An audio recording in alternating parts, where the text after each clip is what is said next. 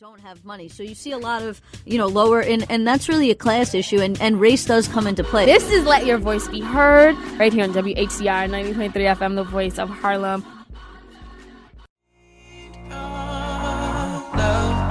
These moments and vibrant. You wordplay turns into gunplay, gunplay turns into pillow talk, and pillow talk turns into sweet dreams, sweet dreams turn into coffee in the morning.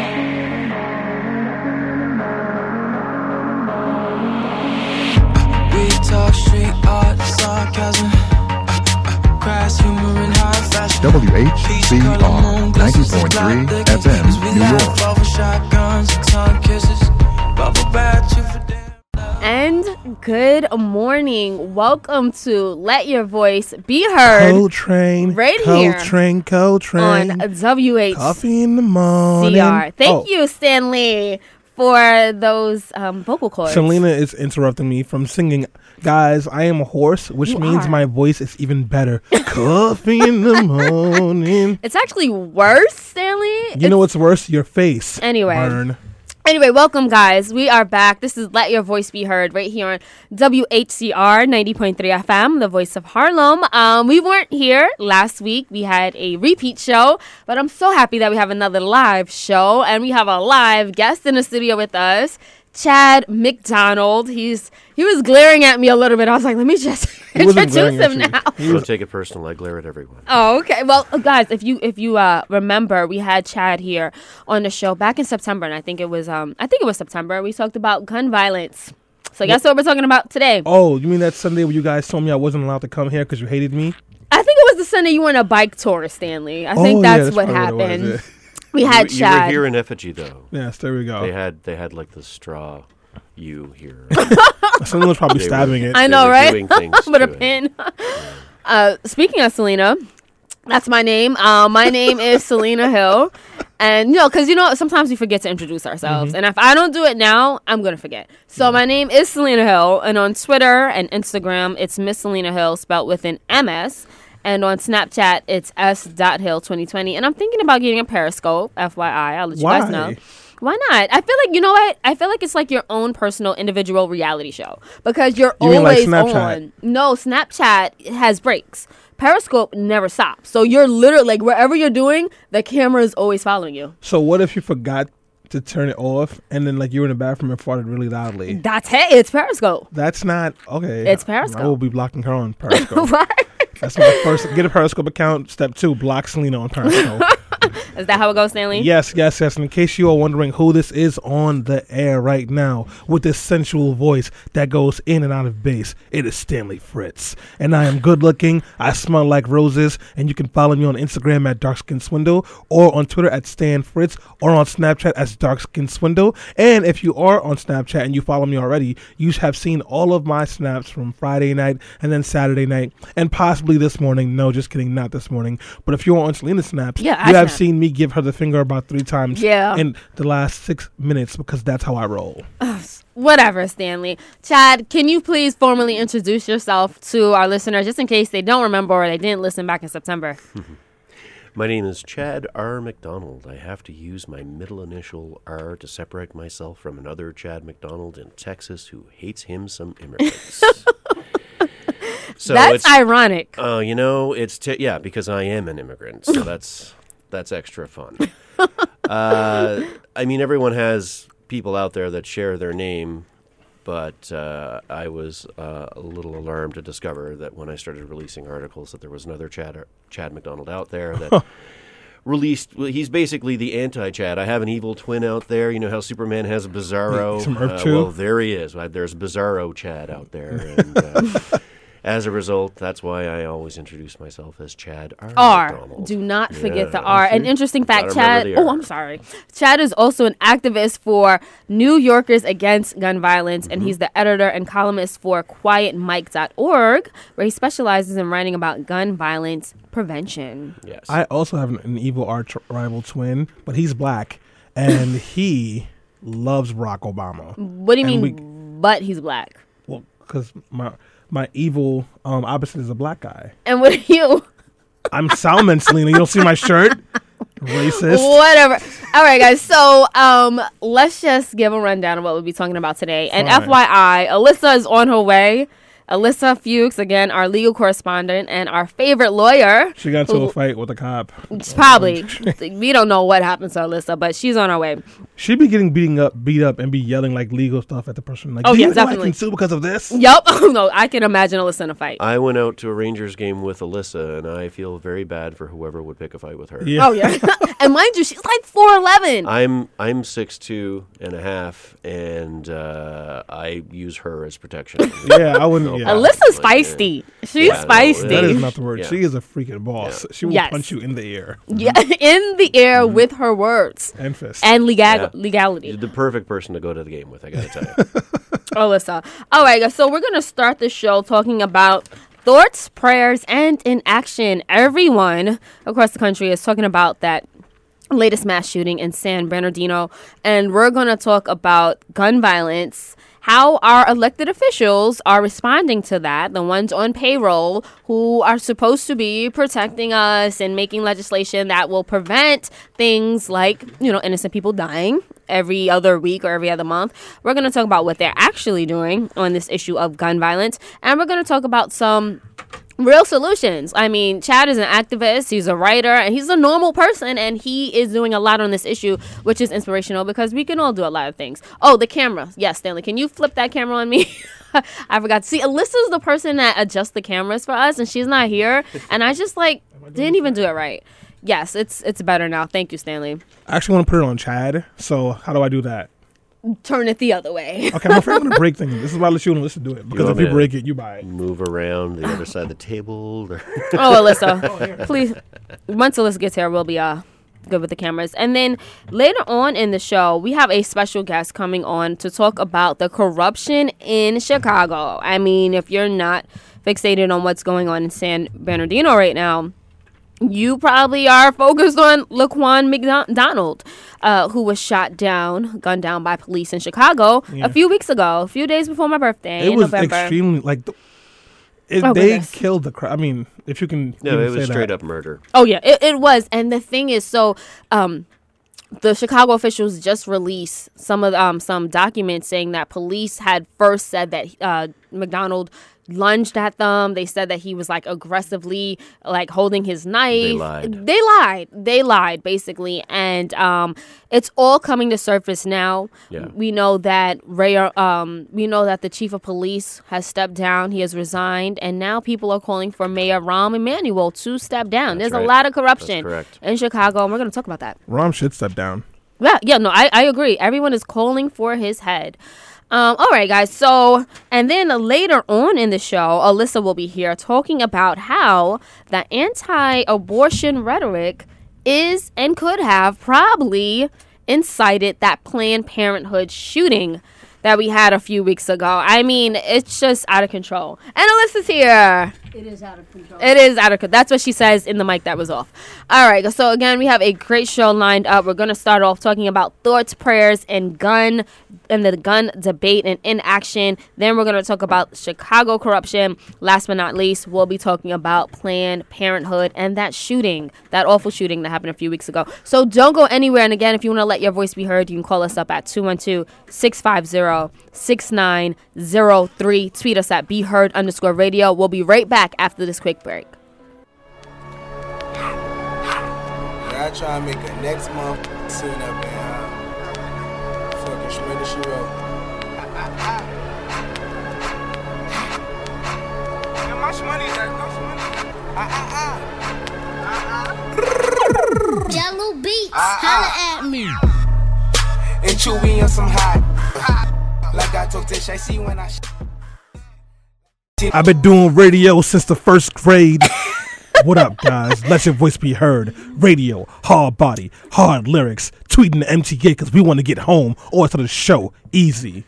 And we are back. Welcome, guys, to Let Your Voice Be Heard right here on WHCR. 90.3 FM. The voice of Harlem. Hey, Alyssa. Hey, guys. You made it. You made it. I made it. You made it. The bus was awwful. Yeah. If the people of New York City could fire the MTA, That would be awesome. Unfortunately, that would leave us with no other way to get around. I would have hired the dollar van drivers in Brooklyn. Oh and yeah, Queens. they drive really fast. We'd get into a lot more accidents, There's but no they'd dollar always van be on time. on the Upper East Side. You would take her. You would take her. I gotta Q tell tree. you, I Can we gotta get tell that? you, I understand your frustration, and the MTA has messed with me too. But after 10 years in Toronto, I very rarely complain about New York's transit system. Hold on, there's something worse than MTA? Oh, we're the best. Toronto has streetcars Oh. in the middle of downtown traffic. Wow, Oh, I can't running do through the that. 6 in a streetcar. I don't think I could do that. That's So you almost as absurd as our gun laws. Yeah, it's almost not quite, but it's. Well, speaking of things that are absurd, great Like segue Selena's right shirt? there. Oh. My shirt, you know what, Stanley? Don't even do that. It's I already did. multicolored, and I really like it. It looks like a Crayola box threw up on you You need to stop, all right? You're not gonna throw me off. because I'm better dressed today. No, you know you're not. Just because I give Stanley a little compliment. Oh, I like your button up. I like your slacks. Solomon Look at him. button up. Stanley looks like Steve Urkel today. Ooh, see, I'm not gonna take this. I'm turning my mic off. you should turn your mic off. Speaking of things that I just wish we could turn off. Gun violence. So as we know, just this past week, 14 people were killed, 21 were left wounded after a married Islamic extremist couple opened fire at the Inland Regional Center in San Bernardino, California, during a Christmas party. Shortly thereafter, a number of people started tweeting their quote unquote thoughts and prayers for the victims of the families, the survivors, and the people that lost a loved one during this horrible shooting. But what I wanted to focus on is why that hashtag thoughts and prayers has been causing so much controversy, because it just caused so much backlash. If you are in New York City, you may have saw or probably even no matter where you were, there was this New York Daily News cover that just went viral because they called out all of these elected officials, particularly GOP candidates and Republicans in our Congress, for tweeting out thoughts and prayers for the victims but not taking any action. So what the New York Daily News did, and put out this front page, and they said, God isn't fixing this, right on their headline. And then underneath the headline, they stated, as the latest batch of innocent Americans are left lying in pools of blood, cowards who could truly end gun scourge continue to hide behind meaningless platoons.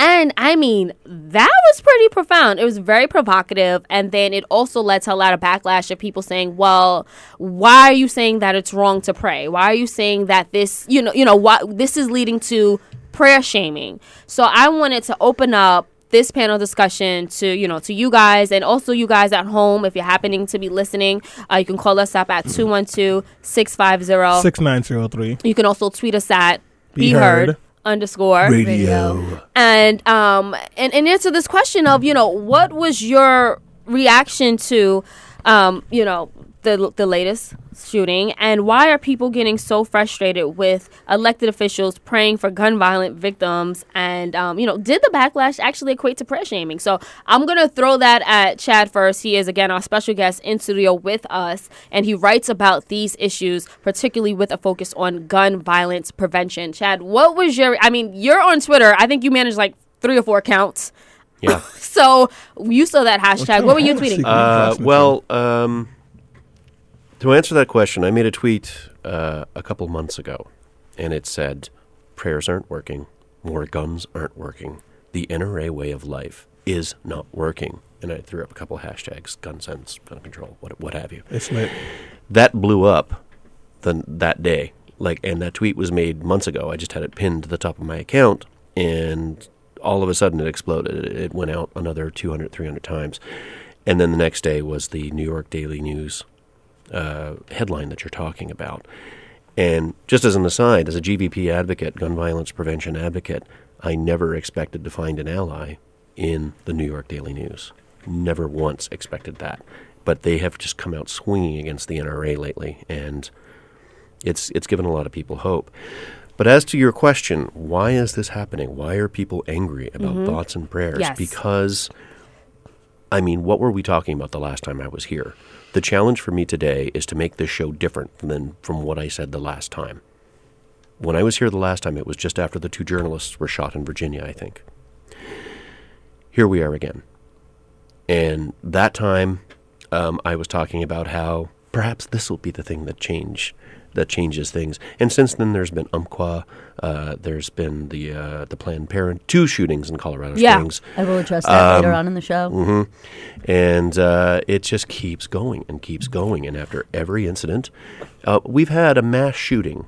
We have had more mass shootings this year in America than days of the year. Without. That is absolutely true. Alyssa, I want to get your thoughts on thoughts and prayers. I'm sorry. Yeah, the San Bernardino shooting that got all the attention overshadowed another shooting in Savannah, Georgia, where a woman was killed and 3 more were injured, which nobody heard about. Normally, that would have maybe led the news, but I don't know. The body count actually wasn't high believe enough. that there was also a shooting in Texas at the same time, if I'm not mistaken. So there was actually 3 shootings going on, and if you include the San Bernardino shooting, which would make it 2 other shootings going on at the same time that San Bernardino was going on. So that's 3 shootings happening all at the same time. But to address Selena's question about the thoughts and prayers, I don't think it's prayer shaming. It's pointing out, people can give their thoughts and prayers, and that's fine. And especially if you're a civilian, that's, fine. If you also want to say, I have my thoughts and prayers. But I think the direction of what people are so angry about is the people who are giving their thoughts and prayers are the elected officials that have the ability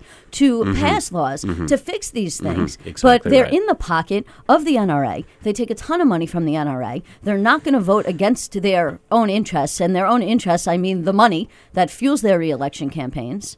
And so that's why they have nothing to offer but thoughts and prayers. Because if they offer anything more, they're going to watch the money flow right out of their pockets. Yeah, the journalist Igor Kolsky made a huge splash on Twitter and appeared on Rachel Maddow, I think the next night.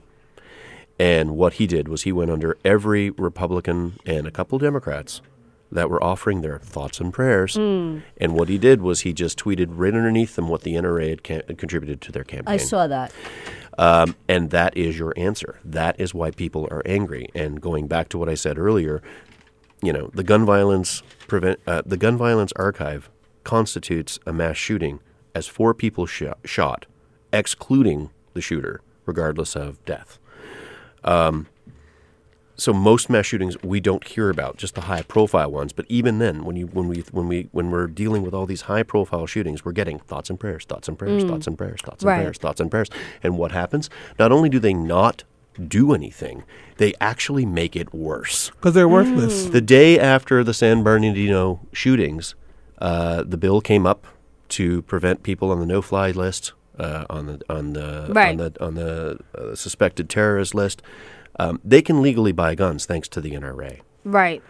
And so that came up to vote, and the same Republicans who were screaming about terror attacks and how this is all the fault. Like, look at the New York Post headline the same day as the Daily News. When the Daily News was saying God can't fix this, New York Post was saying Muslim killers. Right. We're definitely going to address that in more detail.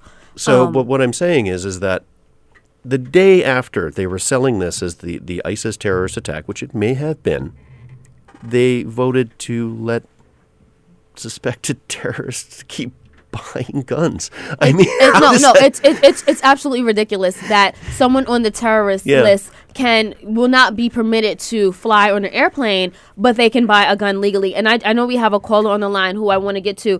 Stanley, thoughts on thoughts and prayers? Well, it's worthless. Yes. It's like when somebody has some bad news and you don't know what to do, so you go, "Damn, you be alright."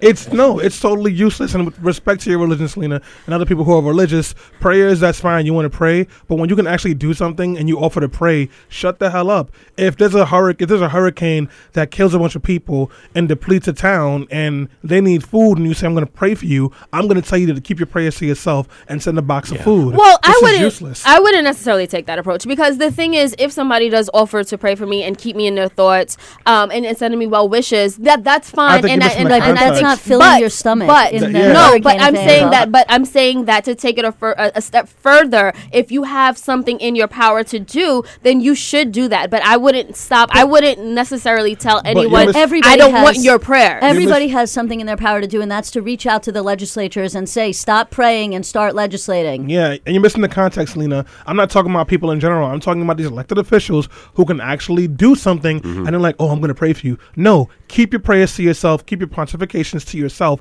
and sign a damn bill. Do something. Okay, well you're talking about elected something, officials. But they're doing the wrong thing. Like they're not praying. They're tweeting prayers, and they're propping up a God that they don't even worship properly. And I'm not interested in it. Right, and you know what? I think that it also sort of hurts people who sincerely pray. Right, people who are devout Christians or Muslims or practice Judaism, and they do pray and they do try to take actions. But then you just have people who just tweet and just throw these things up, and it takes away from the sincerity of it. I know that we do have a special guest on the line. We have Colette Martin, who has also been a guest here on Let Your Voice Be Heard, and she is also an activist, a mom, and just a local resident here in New York City that has decided to take action on gun violence prevention. Colette, so we opened up this conversation talking about thoughts and prayers and just the frustration that so many people are feeling when elected officials, their immediate response is to tweet out a thought and a prayer for a victim, but then they do not do anything when it comes to passing legislation. What is your reaction to that? So, I'm going to step out of my gun violence prevention activist role for a moment and just answer it from sort of this, as a religious person, right? I'm a Catholic by tradition. My son is in Catholic school. I try to uphold the teachings of my religion very badly most of the time, but I can answer it from this, perspective in that what I resent about those tweets and those posts on Facebook by these legislators who are just intractable in their position is that it's a fig leaf.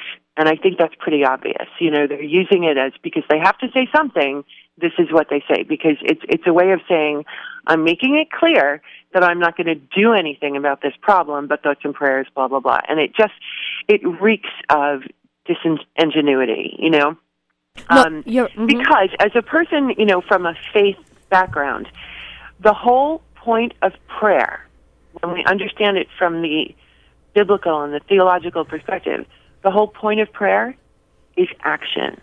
It's not a means in and of itself. We were taught how to pray. In my religion, that comes from the Lord's Prayer. He taught us how to pray. We are asking, thy will be done. It is an exercise in humility to sincerely pray.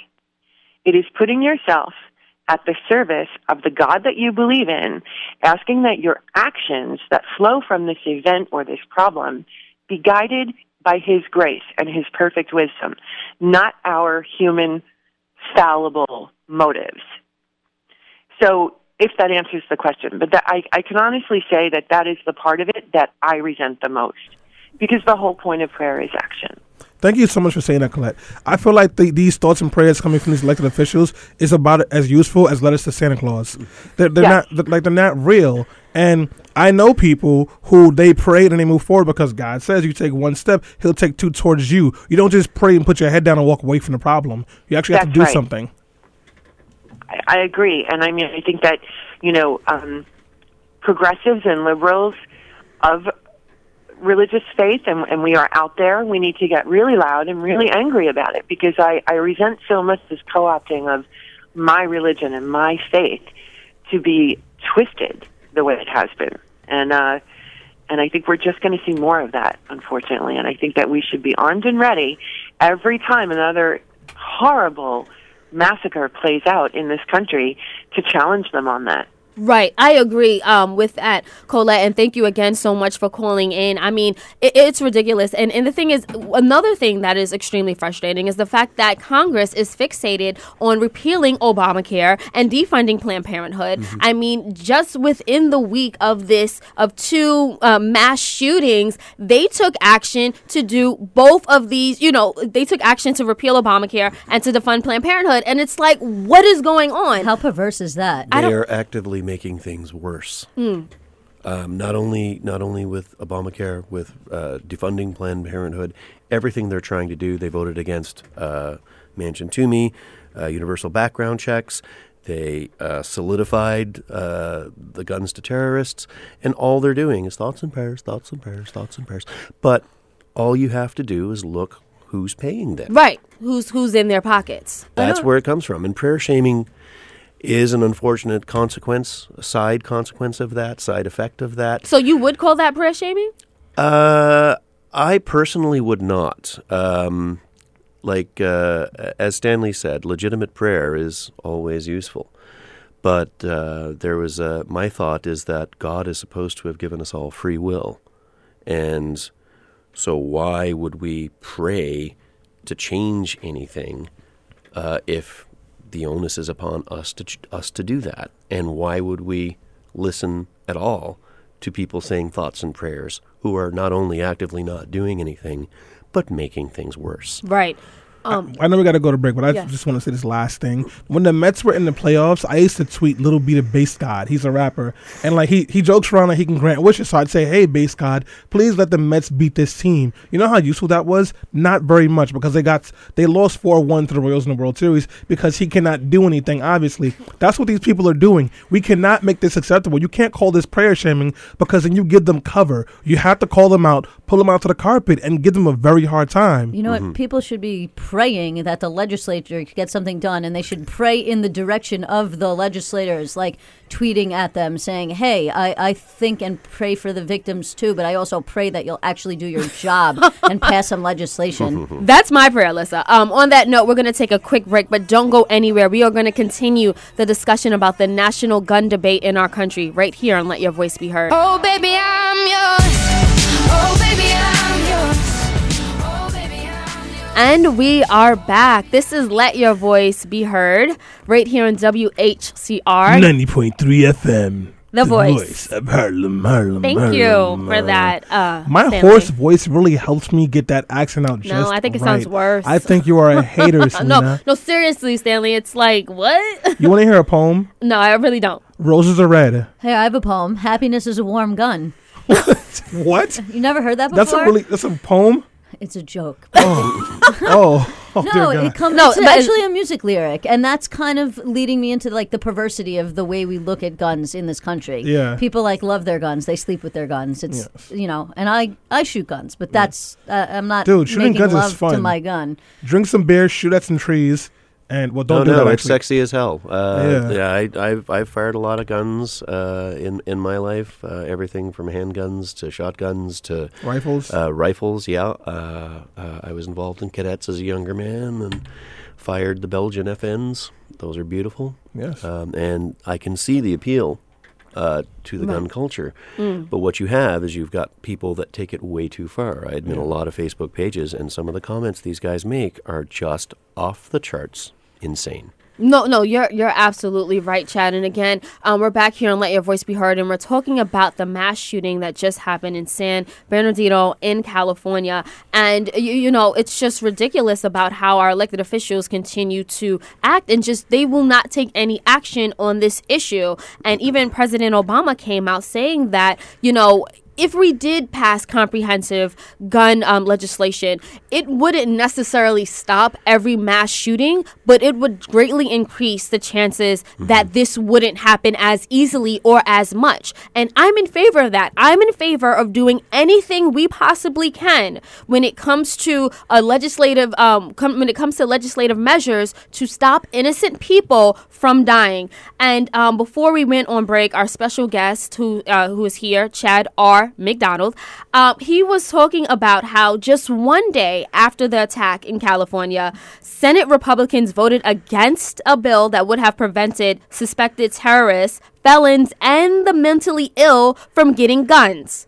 Now, this bill would have required suspected terrorists seeking a gun to undergo a background check, something that makes sense, something that the majority of Americans want. However, Republicans echoed NRA arguments that doing so would somehow strip innocent people of their constitutional right to guns, as if people's constitutional right to live is less important. Exactly. So, and I also came across this study from the Government Accountability Office that found that suspected terrorists brought firearms and explosives from licensed dealers 1,300 times between 2004 and 2014. And in 90% of those cases, potential terrorists passed a background check, allowing them to legally purchase a gun. So again, something that makes sense. Our legislators, our elected officials, especially the Democrats, were like, let's stop this. Yes. And Republicans are like, oh, we're tweeting out our thoughts and prayers, but we should continue this. Yeah, I mean, that's just it. I mean, it's not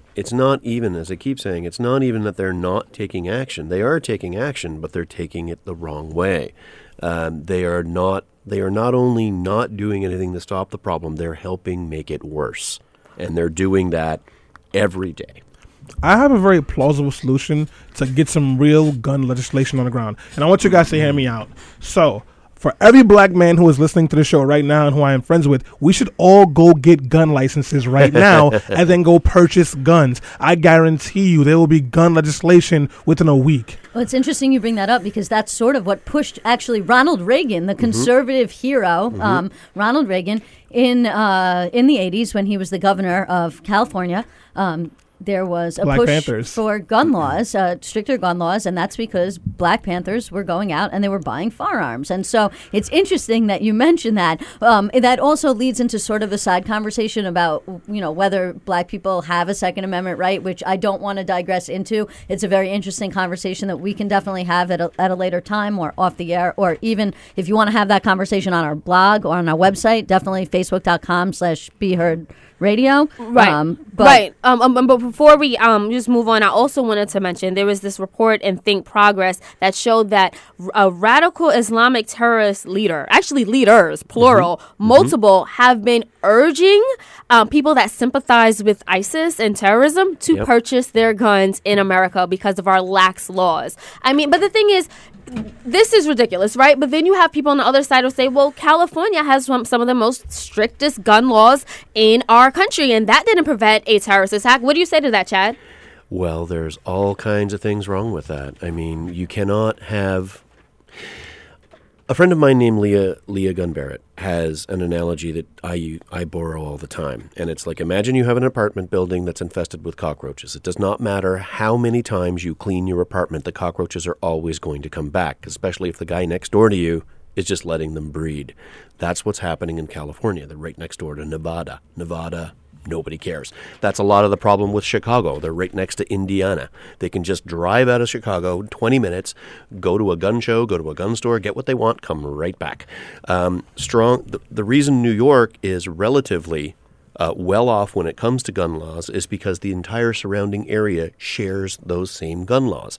That's why when you have guns that are used, illegal guns that are used in New York, like, for example, the firearm that killed the policeman earlier this year, that came from a Georgia gun shop. You're taking all my lines. Oh, I'm sorry. But what I'm trying to say is that without the universal background checks, without something that's across the board reasonable and safe throughout the whole nation, you're always going to have these problems. That's a lot of the reason why it's so hard to get anything done with gun violence prevention, because the problem is many-faceted, and there are more than one solutions. There's more than one solution. There's all kinds of different things you have to implement. And meanwhile, those who are in the gun culture, who follow the teachings of the NRA, they're just marching lockstep. In a way, I'm kind of happy that this law is not being able to get signed, because if they were able to get buy-in to get this bill signed and passed right now, they would do what most politicians do. They'd sign the bill and they'd be like, problem solved, it's over, and then it's not. It's just one reaction. It's one effect from something bad to happen, one reaction that doesn't really address the whole issue, like you mentioned. Yeah. So in a way, as much as I hate to say this is a good thing, because it forces them to look at the entire problem, because the problem keeps coming back up. We have a caller on the line. We have Will, who would like to let his voice be heard on this issue, particularly the gun bill, from what I understand. Will, you have about 30 seconds. Did you have a question or comment? Yeah, I did have a comment. Great show, guys. You guys are doing a wonderful job. I just wanted to chime in when you mentioned about the bill that was put before Congress, about the bill for the no-fly people and the felons, and maybe people should really zoom in on that. But anyway, in that bill that was brought up, not only did the GOP vote against it, Peter King from Long Island was the one that sponsored the bill, and he voted against his own bill. Talk about perversity. Yeah, no, I mean, absolutely. I actually spoke about that at length 2 weeks ago, and about how Peter King. But I didn't know that he voted against the bill now. So I thank you, Will, for letting us know. And I actually would love to look into that once we get off the air, and maybe we could put something up if we can find out why, in fact, he voted against his own bill, because that is curious. But to me, it's bothersome because it seems like the focus so much in the San Bernardino has been on the terrorism aspect and about whether to define this as terrorism and what is terrorism, and were these disgruntled employees? Apparently they're saying she may have sympathized with ISIS, but I think when we start talking about terrorism, we lose really the focus of what this conversation should be, which is about guns, right? Not about terrorism. And I think that goes back to Selena's point, where when we have terrorist groups overseas telling American citizens who may sympathize with them, go out and buy a gun in your own country because it's so easy to get there, that's really should be the focus of the problem. I know you wanted to address that, and then I'll keep going with what the next comment I was going to make. Well, Selena is exactly right. I mean, terrorist leaders are calling for their sympathizers to just pick up guns wherever they want in the States. And you can do that because of our lax gun laws. If you're in California and you can't buy the gun, go next door to Nevada. If you're in New York and you can't buy a gun, a little harder. You got to drive down to Georgia or West Virginia. But once you're in those states, all you have to do is find a gun show, and somebody in a parking lot will sell you an AR-15. I don't really even think it's that difficult. You can buy video. You can see video of this on YouTube. I mean, I think it's great. You already addressed the point that I was going to make about, if you have gun laws in one state that are very strict, but you have very loose gun laws in other states that are not. It makes it very easy for the guns to slow. I mean, the I-95, which is the road that runs from Florida all the way up to New York, is known as the Iron Pipeline. It's known as the Iron Pipeline because of the amount of guns that are sold legally in the southern states that are then transported illegally through state lines and end up in New York. In fact, as you mentioned, the gun that killed those two police officers was actually sold at a gun store. It was actually a bait store. A gun and tackle. They sold guns on the side, and they got in with a crowbar the size of like a foot or two long. Just jimmied the door, took it, and that was it. So you can have people say, "Oh, we have so many gun laws on the books. Why do we need more laws, more laws, more laws?" It's not about more laws, right? We can have thousands of gun laws on the books when they have huge gaping loopholes in them. It doesn't matter how many we have. The idea isn't necessarily that we need more laws. It's that we need to fix the laws that we have and make them better to close these giant loopholes that we have. I just want to give you some quick statistics. In Germany and the Netherlands and Austria, your chances of getting killed by a gun, by a shooting, is about 2 in 1 million people. In Poland and in England, your chances of being killed by gun violence is about 1 in 1 million. In Japan, it's 1 in 10 million. In the United States, it's 31 in every 1 million. So 2 to 1 million, 1 to 1 million, and then here in the U.S. it's 31 to every 1 million. That number, my country. Yeah, I mean, you are literally potentially at risk to be shot when you go to the supermarket, when you go to the movies, when you go to the mall. There's nowhere in this country where you are safe from potentially being shot, and not even in a southern state where they say, oh, well, somebody's around with a gun. Guess what? That shooting that happened at the movie theater in Trainwreck, people who were there had concealed carry permits, and they had weapons on them, and nobody stopped that guy when he walked into the movie. So no good guy with a gun was there to prevent that shooting in a state that has one of the most lax gun laws on the books. That is crap, and it's a crap argument. And Alyssa mentioned like these gun laws have gaping holes in them. Let me tell you about one of those gaping holes. So they were talking about how in California, assault rifles are legal. But then they mentioned that what NRA usually does is like they'll just change their name and like maybe like a little bit of the branding of the gun, and it has the same functions, but they just like make some minor adjustments. Like they might maybe like put a star on the side of it or give it like a smiley face or whatever it is, and then they'll be like, oh, this is not an assault rifle anymore.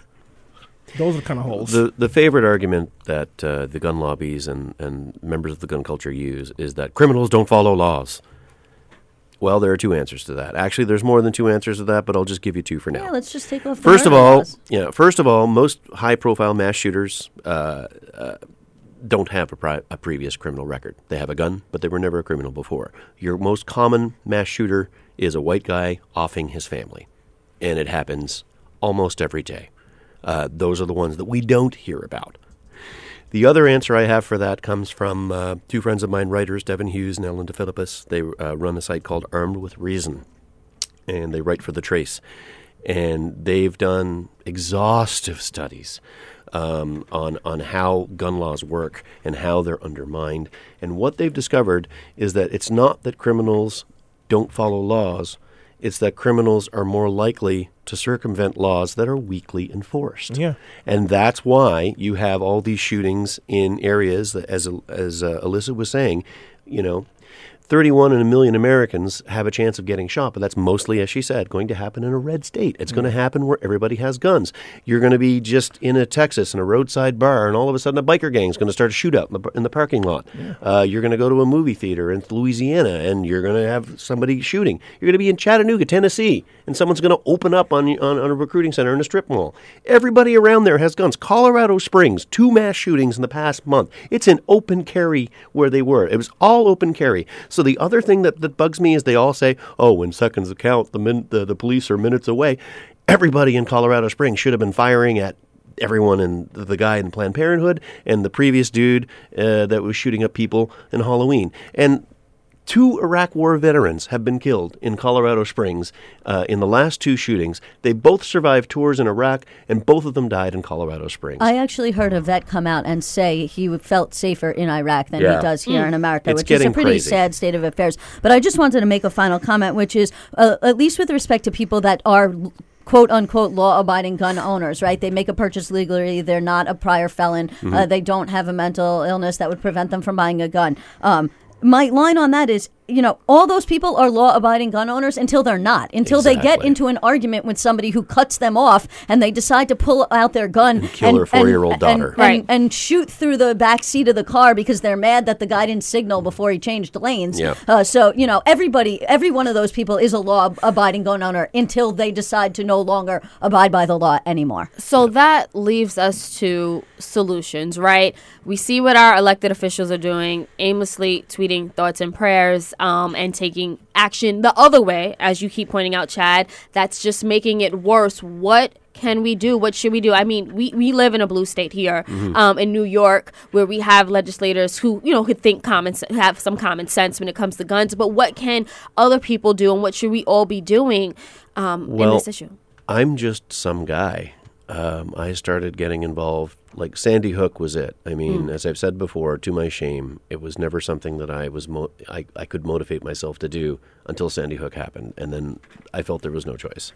And I just started reaching out, and these are the days of social media. Everybody is on Facebook or on Twitter or on Snapchat or on Periscope. I don't even know what Periscope is.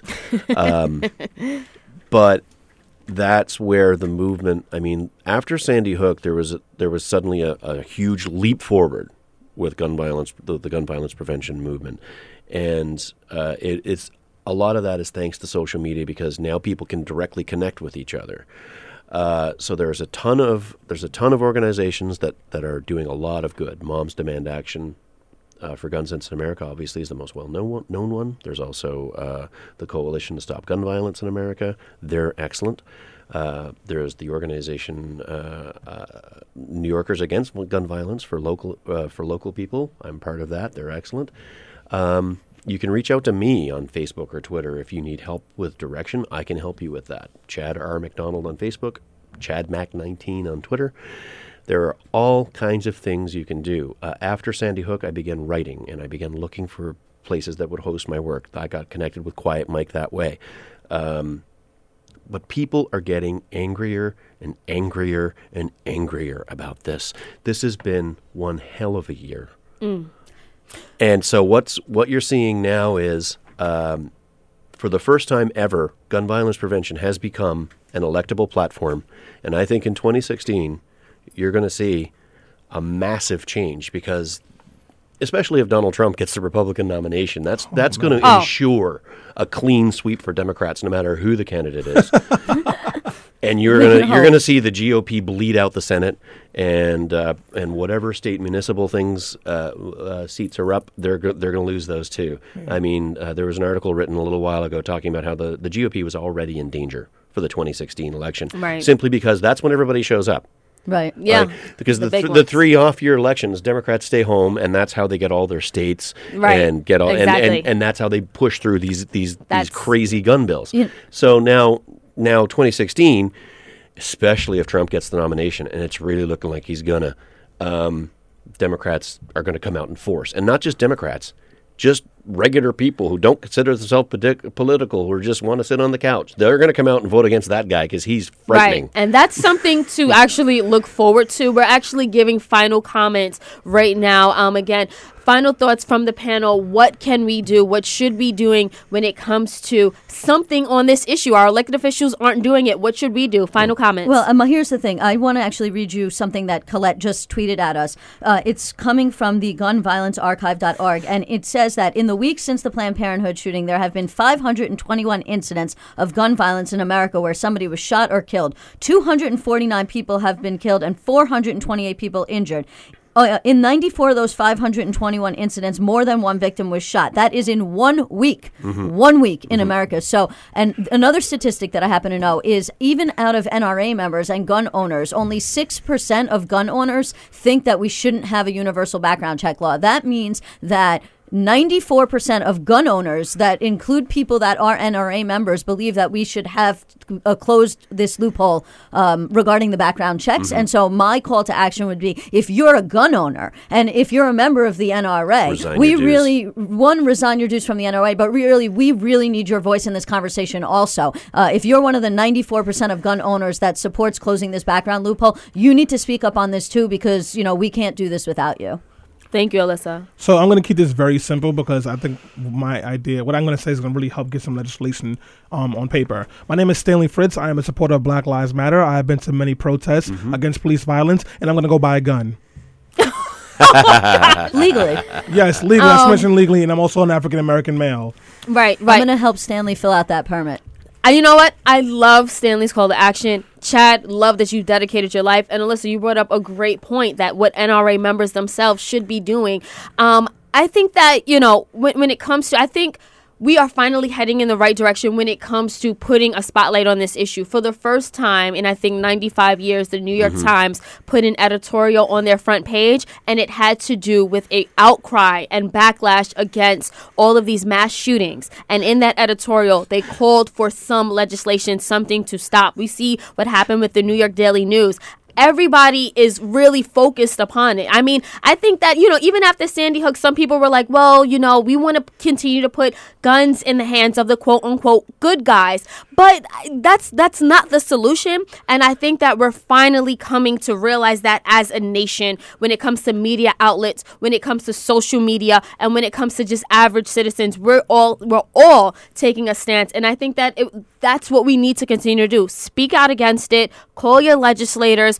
If you're part of NRA, go to, I don't know if they have board meetings, but just say, this is getting ridiculous. Is it going to take someone in your immediate family to die before you finally want to put a stop to these ridiculous loopholes? Probably. Is that what it takes? Well, the mass shooters, I guess they're just waiting for them to shoot up their facility and their office and their corporation, and then maybe they'll stop putting so much money in the hands of our elected officials in order to just support their agenda. Their agenda and a means to just make more money. I know we have to close this segment right now, so we do have to put this at end, but you know what, Chad? We'll definitely invite you back again because, it just keeps happening. It's ridiculous. It's ridiculous what's going on. I'll try to say something a little different. But. Right. No, we appreciate everything that you said today. And it's the issues the issue is redundant at this point, and it's, what else can we say? But there is things that we can do. On that note, we are going to take a quick break, but don't go anywhere. We're coming back with the news roundup and I have a really juicy story about George Zimmerman, so don't go anywhere. This is Let Your Voice Be Heard. WHCR 90.3 FM, New York.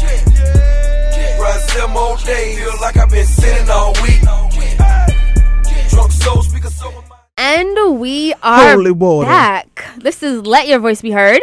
On 90.3 FM, WHCR, the voice of Harlem. Guys, really quickly before we start the news roundup up, I wanted to mention that we missed last week, and I really missed the show, and it made me appreciate the fact that we can come here every week and just hang out with my best friends, Alyssa, Natalina, and talk about politics and whatnot. And we love being here, so I think you guys love having us here because you still call in and listen, and we'd really love it if you can show your appreciation by making a small donation to WHCR. As you know, their 30th birthday is coming up. And for a small donation of $30, you can help to support the work that they do and support the work that we do. And if $30 is too much, $1, $2, $5, $10 is just enough as well. Go to WHCR.org. Go to donate and just let them know the donation came on behalf of Let Your Voice Be Heard. Thank you so much, guys. No, thank you for that, Stanley. And again, guys, my name is Selena Hill. I'm here with Stanley Fritz. He's on the PC 1s and 2s. And Alyssa Fuchs is here. And it's time for the News Roundup. This is the segment of the show where we talk about some of the news stories that were really provocative, controversial, annoying, irked us. However, it somehow evokes some feelings from us. And if you want to share in a story that you heard, you can do that now. The number is 212-650-6903. You can tweet us at BeHeard_radio, or you can just give some comment or feedback on the stories that we're talking about. And before we went to break, I teased a story that I wanted to talk about, and it's George Zimmerman. I mean, for all of his supporters that were not convinced that he was racist, that he was a psychopath, and that he was a lunatic, I hope this is your eye-awakening moment. So, George Zimmerman decided to tweet it's like double fold. It's a racist revenge porn tweet against his ex-girlfriend. So what happened was, apparently he broke up with his girlfriend, and he tweeted out like 2 or 3 salacious photos of her where she's like not wearing a top, and basically to shame her, to harass her. This is called revenge porn. And he said in one of the tweets, "She cheated on me with a dirty Muslim. She'll sleep with anyone," and he gave out her phone number, right? So we know George Zimmerman is a lunatic. But however, the thing that has been, I guess, the most controversial about this story is the fact that he's finally was suspended from Twitter. But mind you, if you guys can remember, a few months ago when his friend tweeted out a picture of a dead Trayvon Martin lying on the ground, and George Zimmerman retweeted it. The tweet was praising George Zimmerman for killing this unarmed black teenager with a picture of Trayvon lying on the ground dead. George Zimmerman retweeted it. Twitter did nothing about it. I mean, nothing about that. But, okay, so now that he has offended this white woman who, in this revenge porn tweet, which is wrong, and then also made this tweet about, quote-unquote, a dirty Muslim, which is also wrong, Twitter is now taking some action. Well, because revenge porn is legal and tweeting out dead bodies apparently is not. Honestly, that's what it is. No, you mean the other way around? You're saying that revenge porn is illegal? It's actually illegal. You cannot do that. And then also it's only illegal in certain states, from what I understand. There's no federal law that prevents it. No, but in Florida it is. It's an issue, okay. Yeah. And you can also, Twitter has ramped up their privacy, so you can complain and they'll take things down. It wasn't necessarily the photo. It wasn't necessarily a revenge porn. He kind of skirted the lines. It was because he put her phone number there, and he said it was harassment. I don't know. I think that we've now given him more airtime than he necessarily even deserves, to be perfectly honest. Mm-hmm. I have a good story. Speaking of our last conversation about guns, and our conversation we're going to have later in the show about Planned Parenthood, Mississippi State Legislature, she filed a bill that would make gun sales or put gun sales under the exact same restrictions as abortions, meaning there would be a 72-hour waiting period imposed upon somebody who wants to buy a gun, and the person who wants to purchase the gun would have to confer and discuss with a licensed physician the risk factors that might arise from the proposed firearm purchase. I can support that. I can get behind that kind of bill. And it sounds really silly when you're doing it for a gun, doesn't it? Guess how silly it sounds when a woman's trying to make a decision about her body. And they're both constitutional rights, so that's what actually is so great about it, because then you can't be like, oh, well, one's a constitutional right and the other one's not. No, actually, being the ability to get an abortion is, in fact, a constitutional right after Roe versus Wade, as is the right to own a firearm. So America, heck yeah. I have a story about my favorite presidential candidate right now. Well, I'm always fighting between Donald Trump and Ben Carson, who's my favorite. Please tell me this is the Ben Carson story. This week it's Donald Trump. Holy crap, he is racist. Oh, yeah, so he was speaking at a coalition of Jewish Republicans. Well, that'd be anti-Semitic. Yes, anti-Semitic, thank you. And he said, guys, I want to become a good negotiator like you people. And pointing to the crowd. It was like, because you know what? I've already got the cheap thing mastered. I'm cheap just like all you Jewish guys. And I want your support because I know that that I'm just like you. And he received cheers. Well, Well, he was making jokes in front of a No, that largely was- Jewish crowd. That was not a joke. He was serious. A lot of he was serious, and a lot of people. You know, and actually, the Republican Jewish Committee has a lot of power. They hold a lot of political power, and that's not the kind of group that you want to offend. In fact, I was reading a tweet the other day that it was like, this is a partial list of the people that Donald Trump has offended since he started running for president: Muslims, women, Jews, and blacks. It went on and on. I'll see if I can find the tweet. It was really good. But in the meantime, while I look for that, I wanted to tell you about another person who's running for president. And that person, here we go. Hold on. It says people Trump has insulted. Partial list: Jews, the disabled, Muslims, women, immigrants, refugees, and blacks. He loves the blacks. Speaking of another presidential candidate who happens to be black, did you hear that Ben Carson thinks that the terrorist group Hamas is called hummus? I mean, he mispronounced it. No. It was not a mispronunciation. It was just not. That's the thing. It's like that goes back to his lack of foreign policy experience. Your advisor should it's not just a mispronunciation. Like, your advisor should be meeting with you and saying, "Hey, today you're going to meet with the Republican Jewish committee, and one of their concerns is Hamas. If you're going to address it, it's Hamas. The name of the terrorist group is Hamas." And he could have just misspoke. He might have known it's called Selena, Hamas. no, you're he giving is him stupid. way too much credit. Why You're are you giving giving him absolutely way too much credit. He can't even make a U.S. map properly, Selena. No, because when he was credit. corrected on it, he then said it again wrong a second time after he was corrected. So that's why I don't think it's a matter of misspoke. I think it just goes back to his complete inability to run for president because he has absolutely no political experience whatsoever. Selena has a heart of gold. She tries to defend criminally stupid people. No, I was going to say, in his defense, he actually took a trip to Syria so that he can interact with the refugees. Okay, that's like Paul Ryan going to a soup kitchen and washing dishes that were clean, okay? He basically did that to acknowledge that he does have a weakness when it comes to foreign policy, and he wanted to learn and further advance his knowledge on foreign policy by actually taking a trip. Should read a book, because going to meet with refugees... First-hand knowledge. Selena, you sound like one of those people who vote for the KKK member because he walked past a black neighborhood. All right, no. First of all, that analogy was anyone very running extreme. for office is going to running for president is going to take a trip to the Middle East. It's a thing they do, and they'll probably get some photo ops of them shaking someone's hand. No, he didn't. He just needed to kiss a brown baby or something to make himself look better. You remember back in the days when you were like, it's not so hard. You don't need to be a neurosurgeon to figure this out. Now you can't say that anymore. You can't. That was a good one. He's that stupid. Oh my God. Well, I mean, hey, that just says a lot about us as Americans because he's second place in the polls right now. Yeah, it does. It does say a lot about it. Well, that's true. That's a good point.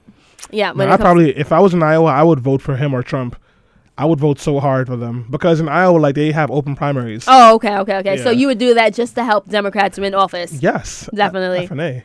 Well, speaking of that, I also wanted to bring up a story, to let everyone know that Donald Trump right now. So a survey found that Donald Trump and Hillary Clinton would both win in primary races if it was if a primary election was held today in Tennessee. And I say that to say because a lot of people have really been questioning and just pushing back on Donald Trump. They've just been looking at him as, like a joke and like a clown and thinking that he's not going to really advance, but he really is. He actually has a huge lead on anyone else in the GOP race, and it is looking like he may just make it to the general election, which I say if that happens, I think that I will question everything I ever believed in politics. Why? Because it he makes does perfect sense. It does, but it doesn't, because the thing is, traditionally, if any other politician would have said, done, or went on the same trajectory that Donald Trump is going, they would not be here. George Wallace. It would not be here. He won a Republican primary. That's a good example. I mean, we're operating in a different time than the previous elections because, Citizens United was decided sort of around the time of the last election, but this is the first or second full-blown presidential election cycle within that context of unlimited amounts of money being inserted into the political process. And that's why you have this kind of situation, especially when you have a candidate like Donald Trump. He doesn't have to take anybody else's money, right? Mm-hmm. Because he's got a lot of his own money. So you have all these other candidates that are kind of couched into what they can say, what they can't say, et cetera, based on who's lining their pockets. But Donald Trump has nobody lining his pockets except for Donald Trump. And so that allows Donald Trump to essentially say whatever it is he wants to say all the time, because he doesn't have to worry about some big donor saying like, oh, well, that crossed my line, I'm pulling my funding now. He doesn't care because he's funding his whole candidacy himself. You're absolutely right. And so a perfect example of that is Jeb Bush. His PAC has spent more money on his campaign than every other presidential candidate has spent on their own campaigns right now. His PAC has outspent Donald Trump 30-1. His PAC spends more money than he spends on his own campaign, and he's losing. Maybe Jeb Bush should be like Donald Trump, which is no, seriously, they have blanketed Iowa and New Hampshire with ads on behalf of Jeb Bush, and his own aides are working in the PAC, and they still can't crack anything. Meanwhile, Donald Trump is he's not spending any money. The media is just covering him because he says ridiculous things, and he's leading because we have lots of racists and xenophobes in this country still. No, you're absolutely right, Stanley, and I would definitely back that. Again, it is reflective of the sentiment that a lot of Americans say within the privacy of their homes, or with other people that look like them, but won't necessarily stay on a national platform. Donald Trump says it for them, hence he gets votes. It's sad if you think about it. I think as far as I'm concerned, if Trump becomes their nominee, and I think the Republican National Committee is trying to prevent that, because I think they know if Trump becomes the nominee, that's really a vote for Trump is a vote for Hillary. Hey, well, that will make me happy. On that note, we're going to take a quick break, but do not go anywhere. When we come back, we'll be speaking about the corruption in Chicago in light of Laquan McDonald's death right here on Let Your Voice Be Heard. Got a lot of people trying to drain me of my energy. They're trying to take away from it with the kid and pray for you. We are back on Let Your Voice Be Heard on 90.3 FM WHCR, the voice of Harlem. If you are just tuning in, this is Stanley. I'm very hoarse Fritz, here with Selena, Cat Daddy, Snapchat, Periscope, all day, every day, Hard Body Hill. And of course, Alyssa, drink beers bigger than my entire body. I'm a lawyer. You've been lawyered. I will still fight you at a hockey game if you say the Rangers suck. Fuchs. And we have talked about so far, what else? Another mass shooting, another lack of activity from Congress and Senate to pass gun laws. Then we had the news roundup where George Zimmerman found a way to include his vomit into our news timeline again. And then Donald Trump, who might just win a Republican primary. And now the fun stuff begins. And by fun, I mean extremely depressing. So, Selena, Alyssa, Marilyn, my love, and some other friends and I are going to be going to go see Chirac later today. So I'm very excited about that. And we thought to ourselves, we should do a movie too. So in honor of Chirac, Selena, Alyssa, and I are starting a 2-part movie that starts today. So I'm going to tell you the plot for today's movie, and then we'll go from there. So the plot is a young man, African-American male, walking away from the cops, maybe saying some rude things to them, maybe not, who knows, because the video that we're seeing this on has no sound, gets shot 16 times. But for some reason, the police officer puts in a report that says, hey, this young Negro was lunging at me, and he had a knife that he was going to stab me with. And his partner also corroborated with this actual story. And after about 400 days and a whole bunch of Freedom of Information requests coming in from this reporter who just randomly got very empowered and curious about the story, Chicago PD finally releases dash cam footage that shows that the African-American male that the cop says was lunging at him actually was not lunging at him. He was nowhere near that cop. That cop shot him 16 times. This movie is even more interesting because the powers that be, the elected officials who are supposed to be the leaders, who are supposed to be the ones that protect us from these kind of things happening, they gave that kid's family $5 million. Guess what? His family didn't follow suit. His family didn't even file a complaint yet. They gave that to him retroactively. And this is before the video came out. And people started to wonder what the hell was going on. To make it even more interesting, after all these things happened, we found out that there was a Burger King in the area that also had footage of the shooting. But guess what? The footage was magically missing. And then the Burger King regional vice president said, well, some cops came in there and they deleted the footage. What will we call that movie? Cover up? Cover up? Alyssa? Corruption? I call it, real life, the past 3 weeks. We are actually talking about something that is going on right now. And on this Sunday, we'll be talking about the rampant corruption and the cover-ups going on in Chicago with Laquan McDonald and other cases. And then next week, we'll be talking about the rampant gang violence and the issues with education and gun violence in Chicago. But today, at this very moment, we are talking about what is becoming a serious problem. Everyone knows about the phrase Chicago-style politics. Everybody knows the phrase about the blue shield, where no matter what happens, you're supposed to protect your brother in arms in the police department. I know in New York, they're really passionate about that because I have some cop friends who will defend the cop, even if there's video footage of the cop yelling the N-word while holding the KKK hoodie and shooting a black person who's unarmed and asleep. They'll still say maybe they were provoked.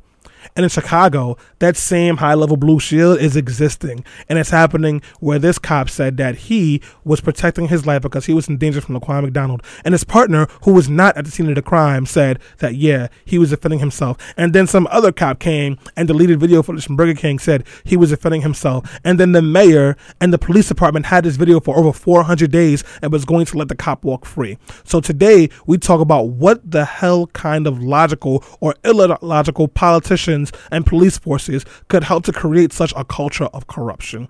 And to help us with this conversation, we have an amazing guest, a guest that we've had here a couple of times. The most recent was a couple of years ago, I think about 2 years ago, when we were talking about the violence going on in Chicago and ways that we can address it and why it was such a big issue.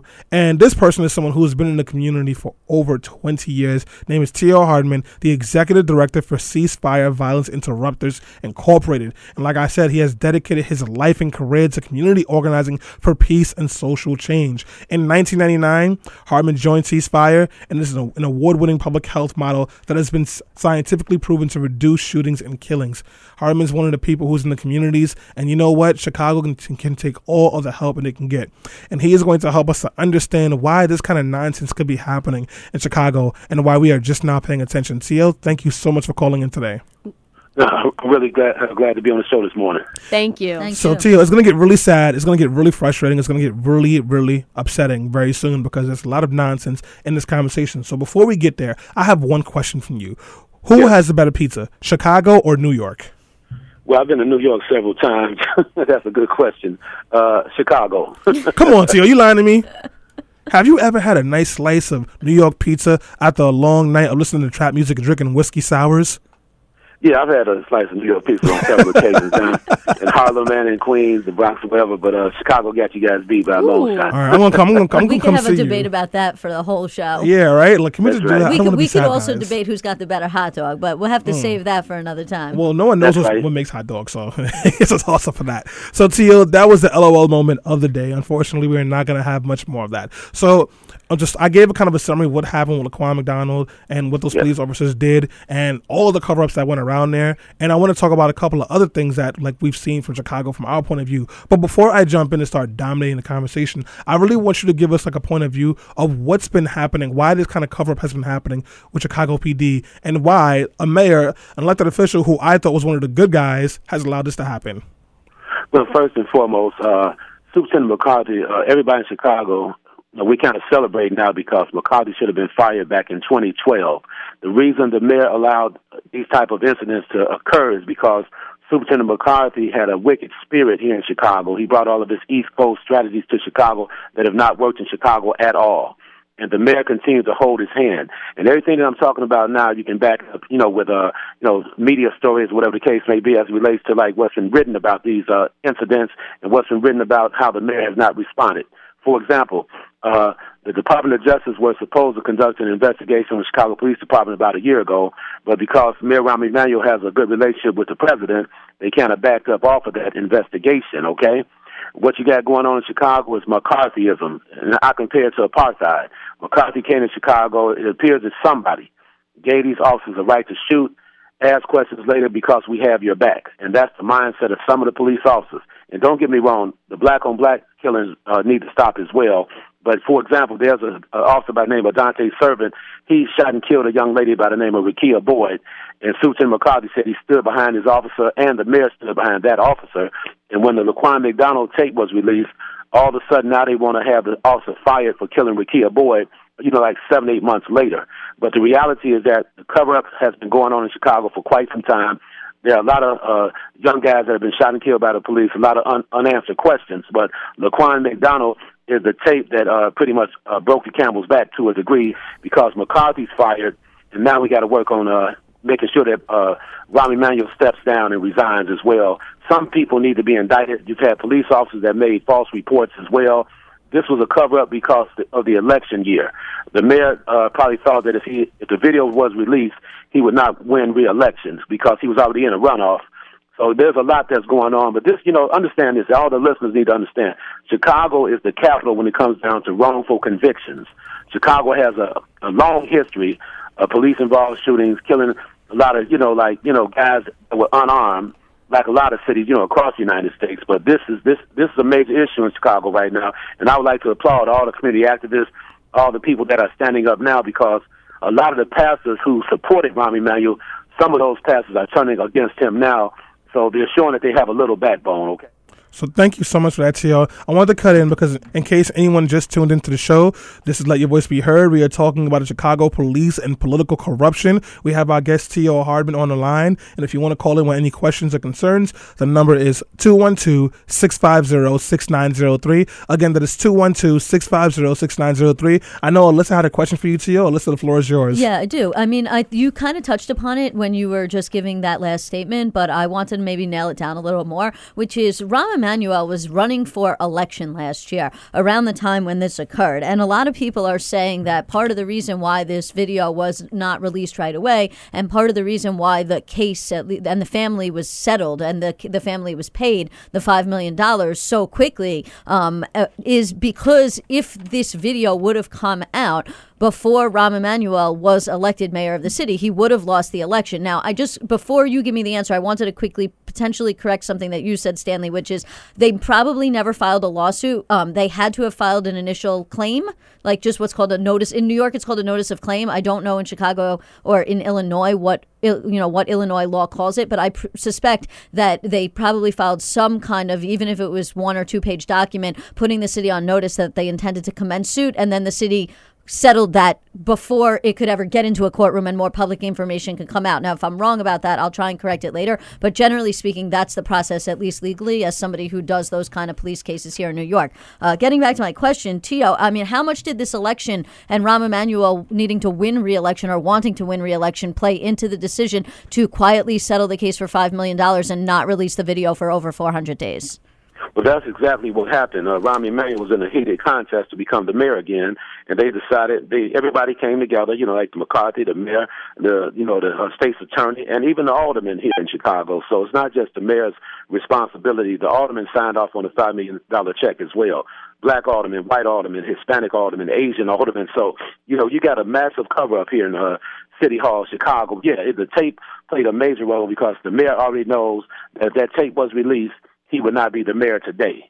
So that's what you got going on. And just to back up what I'm saying, the mayor continued to make these statements about, the increasing homicide rate in Chicago, but he hired McCarthy to kind of solve everything in Chicago. But this is what he said lately. The police are in a fetal position. If the police are in a fetal position, why are they steady killing unarmed African-American youth? That doesn't sound like somebody in a fetal position to me. And then they say they need more gun control. Excuse me. Let me say this. When you talk about gun control, do you think a young guy is thinking about gun control if he's going to shoot and kill somebody? The thing is, they have a lot of ineffective strategies that they implemented. So the tape was used, they suppressed the tape to make sure the mayor was reelected. That's the bottom line. Everybody knows it now, and I think it's going to come out as they begin to uncover documents and reveal more information about this. I think the mayor is going to end up stepping down eventually because of this, the tape, the releasing of the Laquan McDonald tape. I honestly hope that does exactly what happens. I just want to point out that some more information came out just this past Friday. So they were able to recover the video from McDonald's, and it actually shows an officer at the Burger King on a computer deleting the recording from the actual incident. So this is the video that Rahm Emanuel, they did not want to have released, and now it's come out now, and it's incriminated these officers even more. My question is, because this, I know, we all know, the issues of race. We all know the issues of police violence. But Rahm Emanuel is someone who I've always considered to be, one of the strongest Democrats, progressives that we have, someone who really fights for these issues. How can someone who, at least on paper, seems like to be on our side have gone Like, have just pretty much allowed capital murder happen and do nothing about it? How could it have gone this far? Well, this is what you call politics going wild. I know Rahm Emanuel was one of the, strongest voices, coming out of Chicago. He worked for the president. This is the culture of corruption in Chicago. That's why this happened. I told Rahm Emanuel back in 2011 when he brought Superintendent McCarthy to Chicago that McCarthy would lead to his downfall. I told the mayor that personally because McCarthy's spirit wasn't right. But the reality is what I'm saying. This was able to go on from time to time again because it's the corruption. In Chicago, you got a lot of preachers that are paid off. You got people that look the other way. It's all about money. They gave to Laquan McDonald. They didn't even give the money to the person that was taking care of Laquan, which was his uncle, but they gave it to some other family members, okay? The reality of they thought the $5 million hush money would suppress the tape forever. And they got exposed because you had a young man named William Calloway, a young brother from the neighborhood who got in contact with a journalist named Brandon. I forget Brandon's last name right now. And they actually fought to get the tape released. And now, this week, another tape is going to be released. A guy named Ronnie Man was shot and killed while he was running away from the police. It's Brandon Smith, just for clarification. Selena? Yeah, thank you. I'm just listening to these horrendous details about what's going on. And Stanley mentioned this more reports that came out late Friday evening, which I think was very strategic to put out these reports on a late Friday. I wanted to add to that and say that not only that, but the initial police reports that those officers at the scene also came out Friday evening. And if you read those reports, the officers said not only did Laquan lunge at them, but they said that he was holding a knife very aggressively, approaching them, and to add to it that he was so determined to attack the cops even after he had been shot down.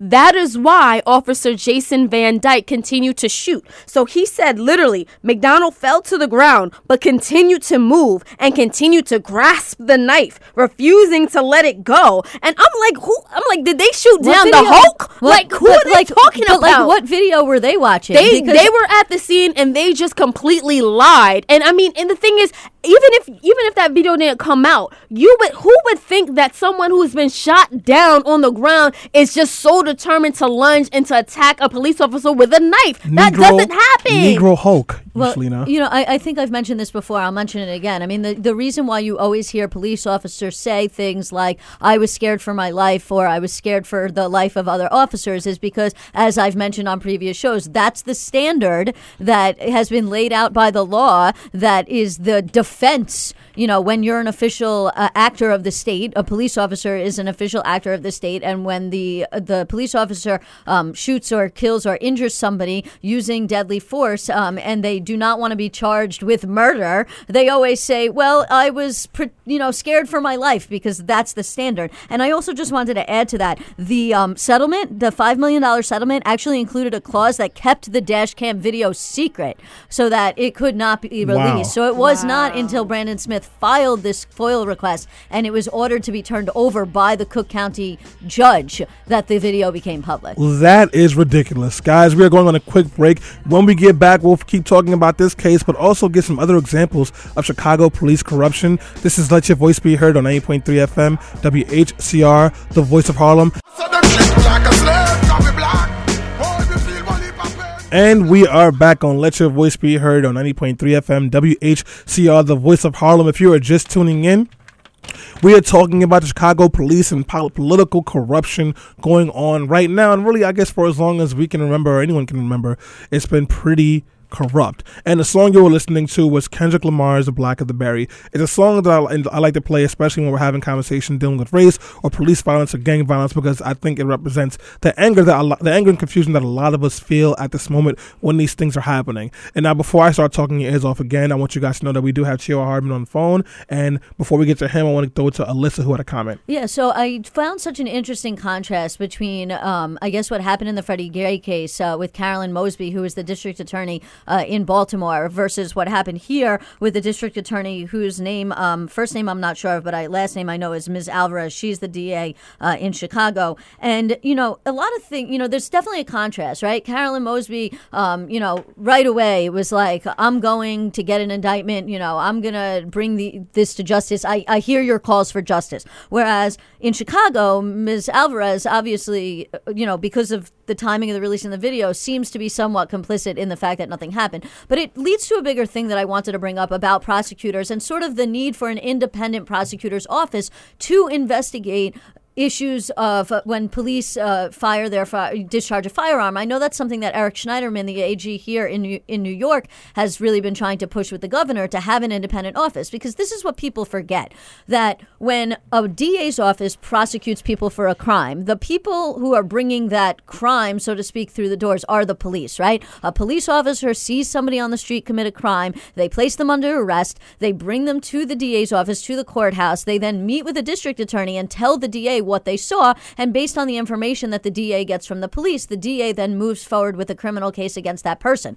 If the police no longer trust the DA because the DA goes after police officers, then the police are on some ways less likely to bring cases through the doors, because there's a breakdown in trust between the DA's office and the police, and that shouldn't be. The police can't investigate themselves. There has to be some independent body. But second off, the biggest supporter usually of a DA in re-election when it comes to money, and now we're back to money supporting people, is the police union. So when you need to get reelected and you're relying on the police union to pour money into your campaign, then you're going to have a really hard time when you piss off the police union, when you start prosecuting officers that should be prosecuted. And that's why there's a need in Chicago and everywhere else for an independent body to do this kind of work. Tio, is there any push to get an independent prosecutor for Chicago when these kind of acts happen?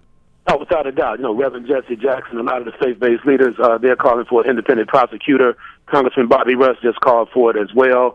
But keep in mind, Bobby Russ, some of these guys are the same people that supported Mayor Rahm Emanuel, but that's the need. There's definitely a need. Now, also understand this. You have an independent police review authority here in Chicago, and there's a guy that sits on that board named Lorenzo Davis. He spoke up, against some of these cases and exposed some of the officers' misconduct, and he was fired around 6 months ago because he spoke up. And now the mayor wants to appoint another special oversight committee. Why would you appoint another oversight committee, including the former governor, I think, of David, his name slips me now. He's the former governor of Massachusetts. Good guy, the brother, African-American guy. But the point I'm making here is this. Why would you appoint another oversight committee?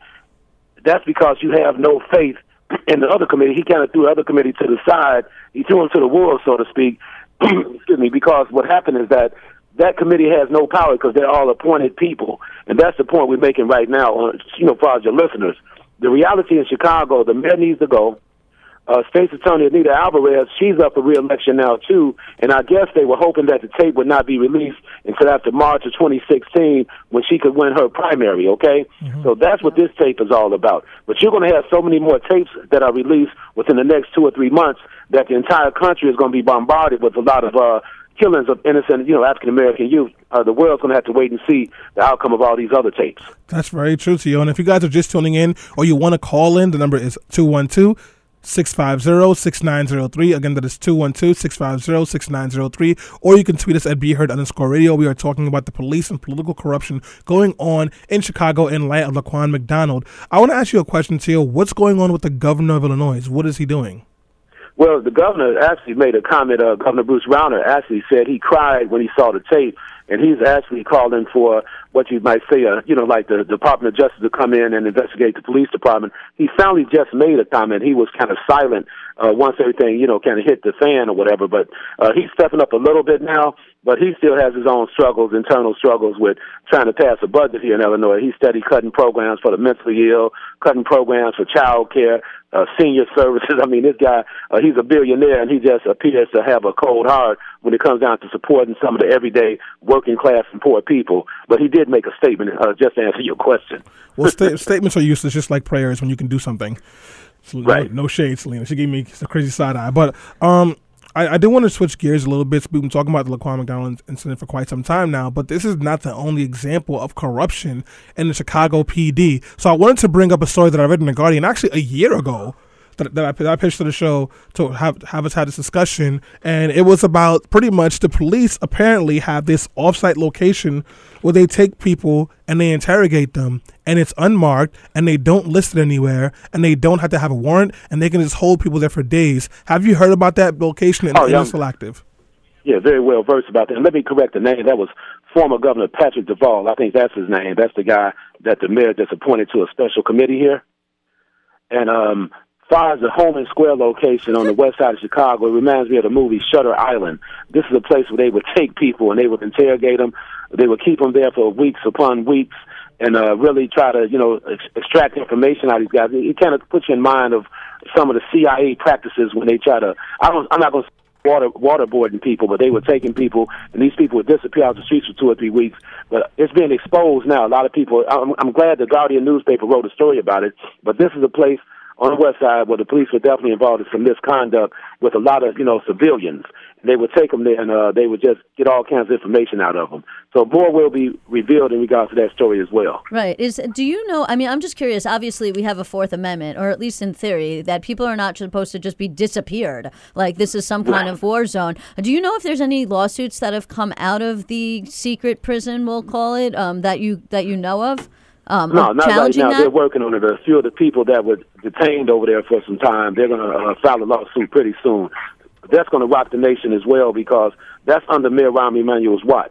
Right. And that's what you have going on in Chicago. Like I said, it's been a long, long history of police cover-up and misconduct. You have to understand this, too, and I'm going to go kind of deep with this one. Remember the guy out of Boston, Whitey Bulger, they filmed a movie on his lifestyle? Yeah. Mm-hmm. Now, this guy was in bed with the police, the FBI, and everybody, and on the streets. That's what you got going on in Chicago, too. You got a lot of these guys that are on the streets. For example, I hear a lot of stories about a guy that may shoot at people, but if the police catch him, they would let him out if he would tell on other people. So now you're letting killers out on the street. And now I can't confirm all the stories, but I do know of 2 stories where I know individuals that were involved in that type of stuff, and I know they were released. Guys and the police have to just give them a gun, and they give up 2 or 3 guns, they're back on the street so they can go kill more people.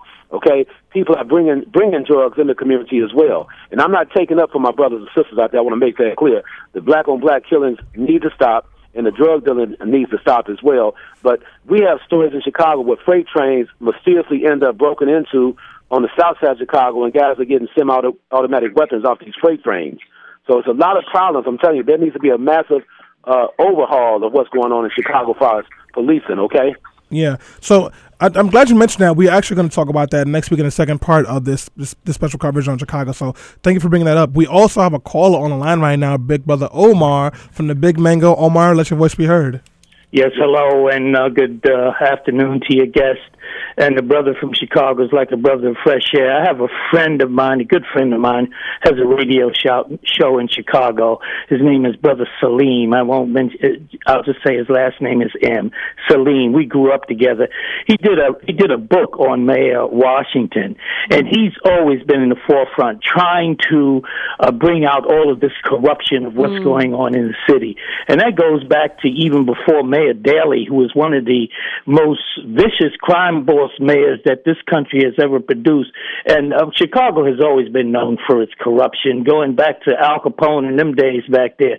But I want to ask the brother one thing. What is the solution to all of this? Because this thing seems like it's going from one generation to the next.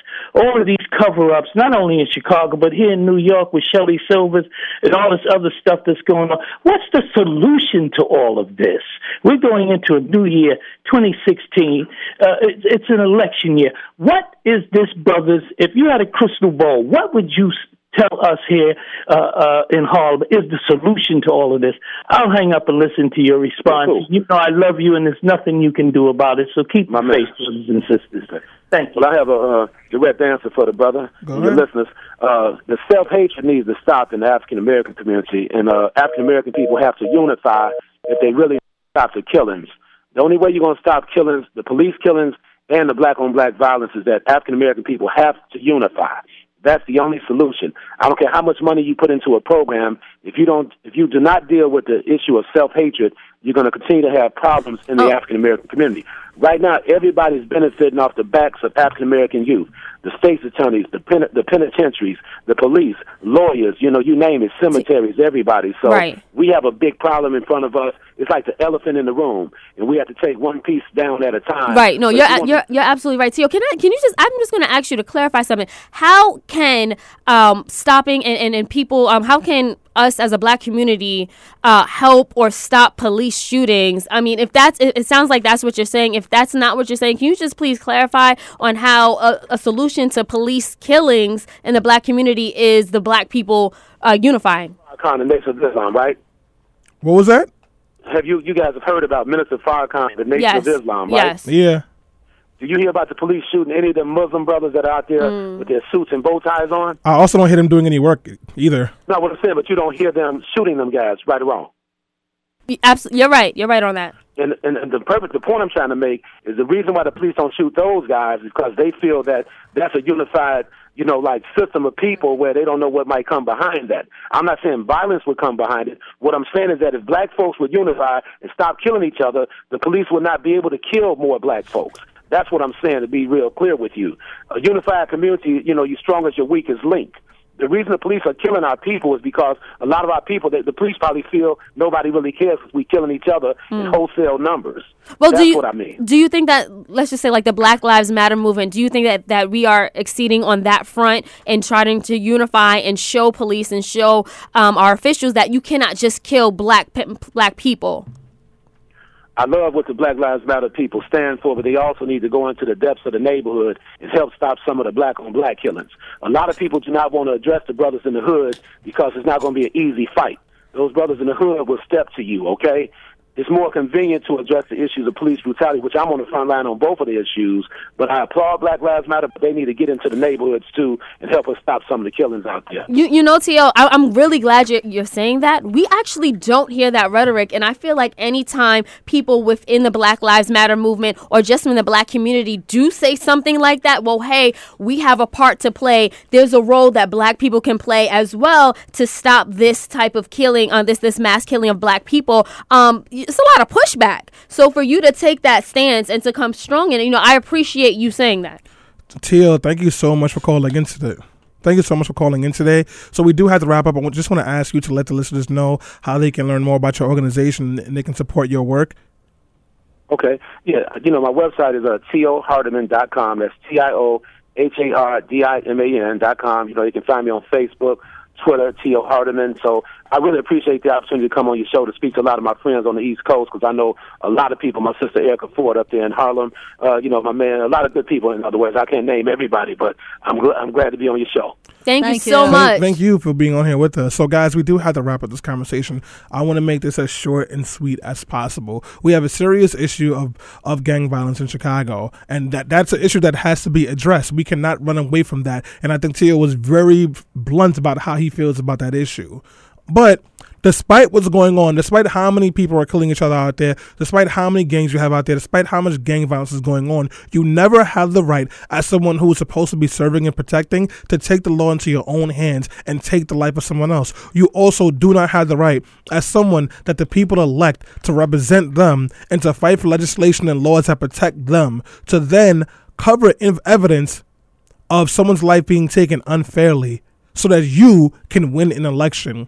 When we get to a point when people will brush aside the life of one person so that they can make their life a little bit more comfortable, we are in very dangerous waters. Rahm Emanuel, someone who I've said multiple times on this segment, was an elected official who I thought was one of the good guys, has proven once again that this system is backed up, it is supported, it is propped, and it is built off of just an institution of racism. Because when someone who looks like an ally can throw you under the bus so they can have 4 more years to not do the job they promised to do, then you know we are in a bad place. And then we can't pontificate, we can't debate, we can't pray, we have to do something, we have to get active. And one of the first things that we can do, and one of the things that we refuse to do so far, is hold these police accountable. And until that happens, this is going to keep on going on, and we'll keep on calling it Chirac, or Philadelphia, or just New York City where cops can shoot people because they're brown and they get applauded for it. But until we do something, we'll keep calling it that, guys. So now we got to go on a quick break. When we return, it'll be Alyssa and the Quickie. That the United States of America is back in the leadership business, which is how we must stand with our allies. As regards Planned Parenthood, anyone who has watched this videotape, I dare Hillary Clinton, Barack Obama to watch these tapes. Watch a fully formed fetus on the table, its heart beating, its legs kicking, while someone says we have to keep it alive to harvest its brain. This is about the character of our nation. And if we will not stand up and force President Obama to veto this bill, shame on us. And we are back. So what you were just hearing is a clip of Carly Fiorina speaking at the first Republican debate. And specifically what you should cue into was the last part of that comments where she was telling lies and falsehoods and amping up rhetoric against Planned Parenthood based on doctored videos that came out later to be false. I'm going to address that in just a minute. But before I get there, I want to tell you a little story about King Henry II of England. King Henry II was a king of England, and he had an advisor whose name was Thomas Becket. Becket was the Archbishop of Canterbury. One day, the king heard that Becket had disobeyed one of his orders, and so the king declared publicly to his court, to everybody there, what miserable drones and traitors have I nourished and brought up in my household. And, you know, he went on to disparage Thomas Becket during this speech in front of a whole group of people. Now, hearing that, a group of knights decided that a good way to get in the king's favor would be to go down to Canterbury and beat Becket to death. Of course, after Becket was dead, later on, King Henry would claim his words were just hyperbole, and of course that he never wanted anyone to actually act on them, and that he never wished harm upon anybody, and especially harm upon a man that he once called a friend. He might have been telling the truth, but none of that diminished his culpability.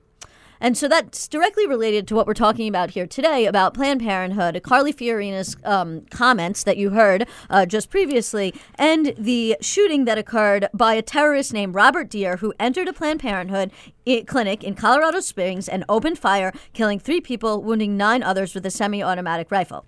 It should not really be surprised that when the police apprehended him, and even though they have not and still have not described his definite motives, when he spoke to authorities, he allegedly said, quote unquote, no more baby parts, which is almost directly related to the kinds of rhetoric and hyperbole that Carly Fiorina was amping up during the clip that you just heard. So in this situation, King Henry is Carly Fiorina, and Planned Parenthood is Thomas Becket, and Lawrence Deere is the knights that went down and killed the people at Planned Parenthood based on what they heard the King Henry say. In this case, like I said, the King Henry would be Carly Fiorina.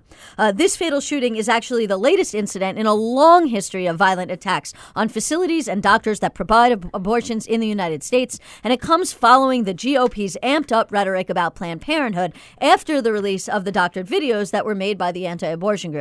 As I've already addressed several times on this on previous shows, that these videos were highly doctored, they were highly edited, and they didn't provide the true picture of exactly what was going on. If you want to hear more about that, you can listen to our previous show. I'm not going to go back through it. What I'm really, really concerned with is the rhetoric that we hear from people who are running for office and people who hold office on the right, and how that kind of rhetoric affects people who to go out and commit acts of violence against Planned Parenthood clinics and against providers of medical services to women at Planned Parenthood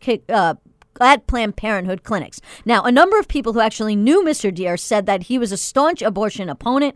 His ex-wife actually came out and said that he had previously told her that once he went down to a Planned Parenthood in Charleston, North Carolina, and he put glue in the locks so that they would have difficulty opening the location. Another person who knew him said that he had praised people who had previously attacked abortion providers, saying that they were, quote unquote, doing God's work. Mr. Deere also allegedly described members of the Army of God, which is a loosely organized group of anti-abortion extremists that claim responsibility for a number of killings and bombings at abortion clinics. He called them heroes.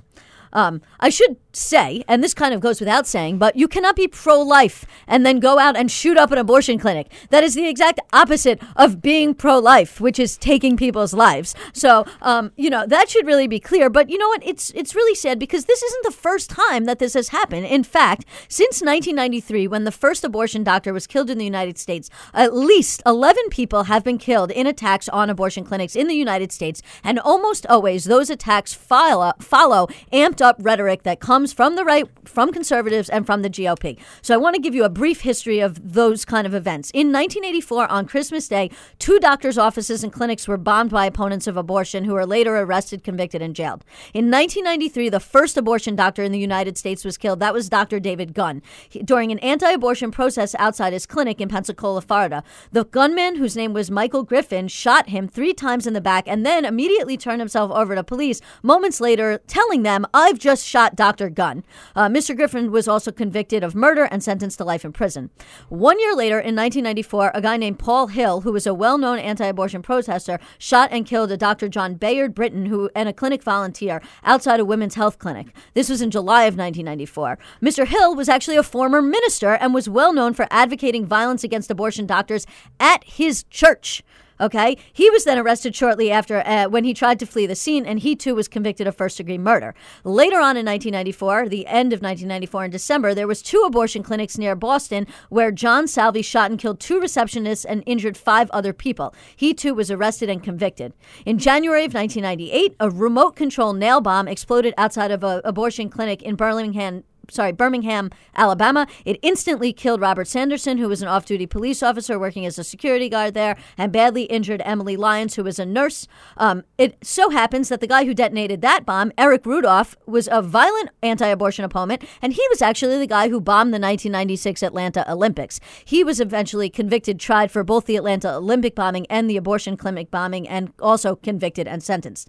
In October of 1998, there was another killing right here in New York in the Buffalo area. This is awful. Mr. Knopp hid in the woods behind Dr. Stepion's home and shot him through the window with a high-powered rifle, killing him as he stood in the kitchen with his family in front of his kids. And then, of course, in 2009, George Tiller, who was a frequent target of anti-abortion violence, was killed. This was actually the second time that Dr. Tiller was killed. And the first time was by a woman whose name was Shelley Shannon, who shot him. He compared Dr. Tiller to Hitler and said she believed that it was justifiable and necessary to prevent him from completing abortions. These events are not particularly surprising based on the violent and extreme anti-abortion rhetoric that comes from the right, including elected officials, and especially the way Republican candidates for president talk about Planned Parenthood. When you hold a position of power, the things you say, they are more than just rhetoric. Whether you mean them that way or not, just like whether King Henry meant what he said that way or not, they have real-world consequences and they have real-world ramifications. If anyone in the GOP field candidates running for president, or anyone that holds a position of elected office had any bit of conscience, they would think long and they would think hard about the effects that their words have on other people who listen to them. They may not, have raised their hand in a violent way to kill these people at Colorado Springs Planned Parenthood clinic, but by using their positions of power in society to make these statements that implicitly condone and encourage violence, their hands are just as bloody as those who actually committed the act. And on that note, I have no more. I will go to you, Selena. No. Thank you so much for that, Alyssa. And, listening to that, I just wanted to add, anyone who kills someone in the name of God is just wrong. And whether they're ISIS or a religious extremist or these nuts going to Planned Parenthood clinics and killing full adults, it's wrong. God is on the side of righteousness, not on killing. And I just hate when people do that, especially as a Christian. So on that note, we do have to say goodbye for today. But guess what? We'll be back next Sunday live right here on WHCR 90.3 FM, the voice of Harlem. I'm sorry, I'm a little rusty. We weren't here last week. I'm a little rusty, guys. But we'll be back next week. Thanks for hanging out with us.